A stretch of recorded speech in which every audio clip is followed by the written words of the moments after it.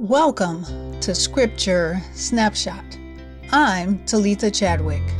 This is a podcast giving brief thought to the Scriptures from the Scriptures to edify Christian women in contextual biblical conversations. And as you listen, my sincerest hope is that more conversations about the God of the Bible will come from the God who opens our eyes to see wondrous things from His Word. I'll be reading from God's Word, Titus 2, verse 3. The ESV, Teach Sound Doctrine. Let's get into it. Titus 2, verse 3 reads, Older women likewise are to be reverent in behavior, not slanderers or slaves to much wine. They are to teach what is good. First, I would like to begin this episode with another reading from Titus, chapter 1, verse 1, where the apostle writes, Paul, a servant, slave of God, and an apostle of Jesus Christ, for the sake of the faith of God's elect, and their knowledge of the truth which accords with godliness. Are you a slave of God, older Christian woman? Have you ever been? Do you, as an older person, still consider yourself to have a calling in Christ? Is your God-given faith still useful, an example, an encouragement to younger women to model, to aspire to be of service to God in behavior, in speech, and self-control, works of the Holy Spirit? The Apostle Paul states in his greeting to Titus, his true child in their common faith, in verse 4, that his servanthood and calling in Christ has no expiration date while God's breath still fills his lungs. He writes to Titus in spiritual fatherhood, his mission in Christ toward him is, for the sake of the faith of God's elect and their knowledge of the truth which accords with godliness. It is a letter to foster a continual pursuit in the Word of God and the display, the works of Christ in Christians that still persist in God's grace, even in older age. Titus was to teach as he himself had been taught. He was to remind as he himself had been reminded that older Christians are still an influential force to and in the kingdom of God. Our God-given, God-fearing knowledge of God's Word are also, very much so, still displayed directives to young persons who are watching, observing, and possibly adopting our Christian walk. And I must ask, is that to our shame? Are you and I displaying a lack of reverence as we get older? As if our mouths, our behavior, and our indulgences are not on display before God and woman. We should not be surprised that our lives are not fulfilling, or to a degree sinful, when our lives aren't pouring into younger women, or any woman for that matter, the glory of Christ and Christian living unto good works. With that being said, and in a brief but fuller context, back over in Titus 2, the header, the superscription, in the ESV is titled, Teach Sound Doctrine. The Apostle Paul directs Titus in verse 1, But as for you, teach what accords with sound doctrine. Because there were and still are today folks out there who are teaching unhealthy, ungodly, and unholy things to the defilement of God's Word, and not to the furtherance of the true gospel that leads to godliness. There were and still are those claiming to know God, claiming to be Christ followers, but are denying Him in every unimaginable way by their actions. You see, what we truly know about the gospel of Christ will truly deepen our display of Him. In the understanding of the apostle's mandate to Titus in verse 1, and to what he was to teach and to exhort in older Christian persons, beginning in verse 2 toward men, and women in verse 3, it reads in verse 3, older women likewise are to be reverent in behavior, not slanderers, not slaves to much wine. They are to teach what is good. I'd like to speak scripturally in this episode to just that opening verse as it pertains to older Christian women, and then continue on in a 4-part edifying manner toward the 4 descriptions of such a woman. Reverent, not slanderous, not slave to much wine, and lastly, teacher.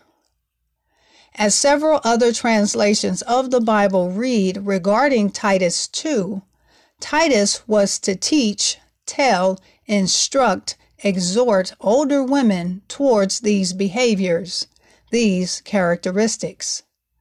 And ladies, let's not get hung up on the outlook of, what can a man teach me about being a Christian woman? Because then we would also have to ask that same question of Jesus Christ, our Savior and Lord. A Titus taught woman by faith in Christ is a teachable woman in the ongoing, increasing knowledge of what Jesus Christ has done and continues to do for her. He, Jesus, affects the whole of her being in what she continues to learn about him as she ages, what she continues to experience and embrace in him as she ages, and what she continues to share about him as she ages. And before we get into the content, let's give definition to what it is to be reverent. It is Spirit-led behavior outwardly that truly imitates, matches, and aligns with our profession of God's salvation toward us inwardly. It is a proclamation behaviorally, not pretentiously. I'll be cross-referencing from Luke 1, verses 6 and 7, verses 24 and 25, and verses 39 through 45. Beginning in Luke 1, verse 6, it reads, "And they were both righteous, Zechariah and Elizabeth, before God, walking blamelessly in all the commandments and statutes of the Lord. But they had no child, because Elizabeth was barren, and both were advanced in years."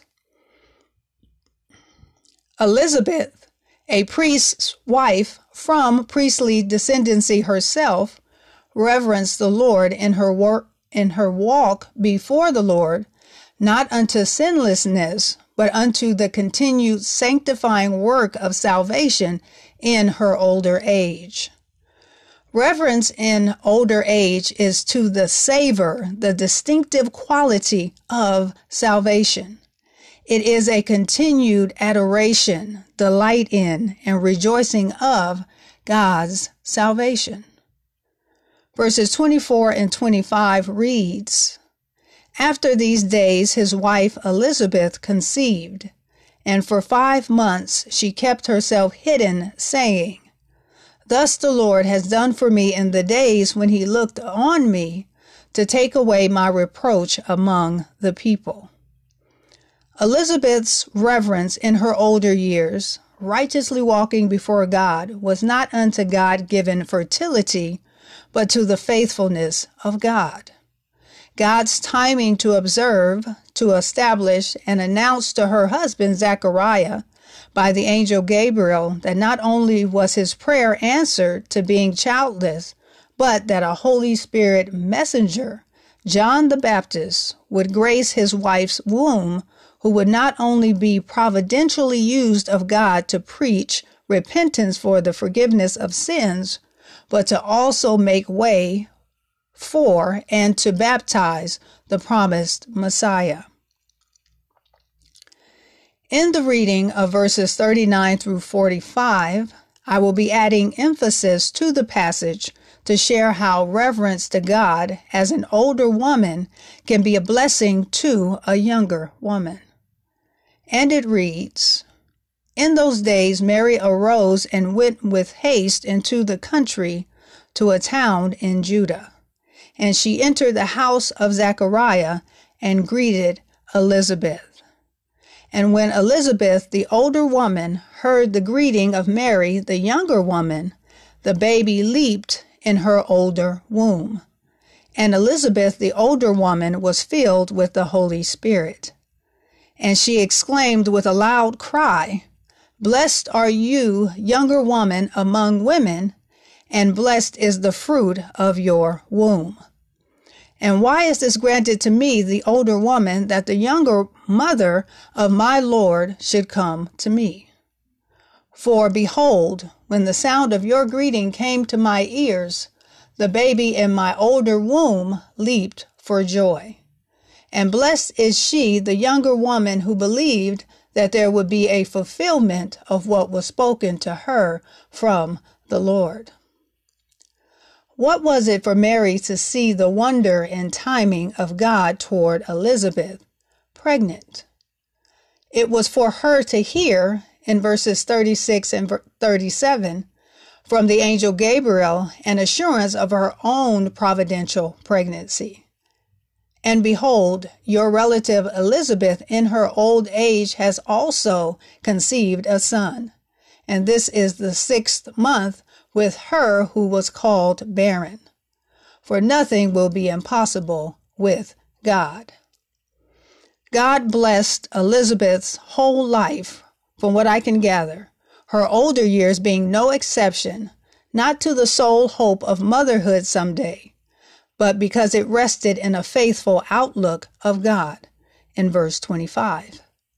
A reverent older woman shows with her life, not unto perfection, but persistence, that God is no less God if life isn't under her fair assessment, but under his sovereignty. Mary traveled to visit Elizabeth, not only to see the inconceivable, now conceivable miracle, but to sing a song of praise to the God whose loyal, gracious, and faithful love abounds, sometimes surprisingly, for those who love him and are called according to his purpose. Verses 46 through 55. In the Berean Literal Bible, Hebrews 5 heading is titled, "The Perfect High Priest." Verses 5 through 7 reads, "He, Jesus, in the days of his flesh, having offered up both prayers and supplications with loud crying and tears to the one being able to save him from death, and having been heard because of his reverent submission, though being a son, he learned obedience from the things he suffered, and having been perfected, he became the author of eternal salvation to all those obeying him, having been designated by God a high priest according to the order of Melchizedek." What is it to offer, bring, present an eternal work of prayer for both plea and providence with tears of heaviness and suffering up to God? Reverent. Jesus, the Son, the Savior, the great high priest, was requesting not a pardon from death, but an obedient endurance in the inevitable and worshipful face of bearing the wrath of God for our sins. And he was heard. Having sonship, begotten of the Father, an assurance of accomplishment that suffering in the things that are inextricably linked to God would have a complete and everlasting resolve as his resurrection from the dead proved and provided for us. And Jesus, the author of eternal salvation, has bought and brought forth within us, those who are his through the work of the Holy Spirit, a purposeful obedience unto him that both distinguishes and destines us to live and to learn in submissive reverence to him as he did unto the Father. What the older Christian woman can accomplish can only be accomplished in Christ. What the older Christian woman can give can only be given in Christ. What the older Christian woman can impart can only be imparted in Christ. It is a lasting work from born again to blessed exit to a welcomed reception, all to the glory of God. And I pray, as a 47-year-old woman, that both younger and older women can glean from our lives as Christians, no matter the age, a true and unavoidable reverence for Christ. Please join me in the next episode as I edify older Christian women in the scriptural truths of slandering. And lastly, as I wrap up, we are, as Christian women, not reverent unto the appearance of the world, but to the appraisal and approval of Christ. Let us make time in Christ to be usable and godly vessels toward one another. Question: will you, Christian woman, be a blessing of behavior in word and deed to the glory of God? Tell me about it. Have a reverent in behavior day.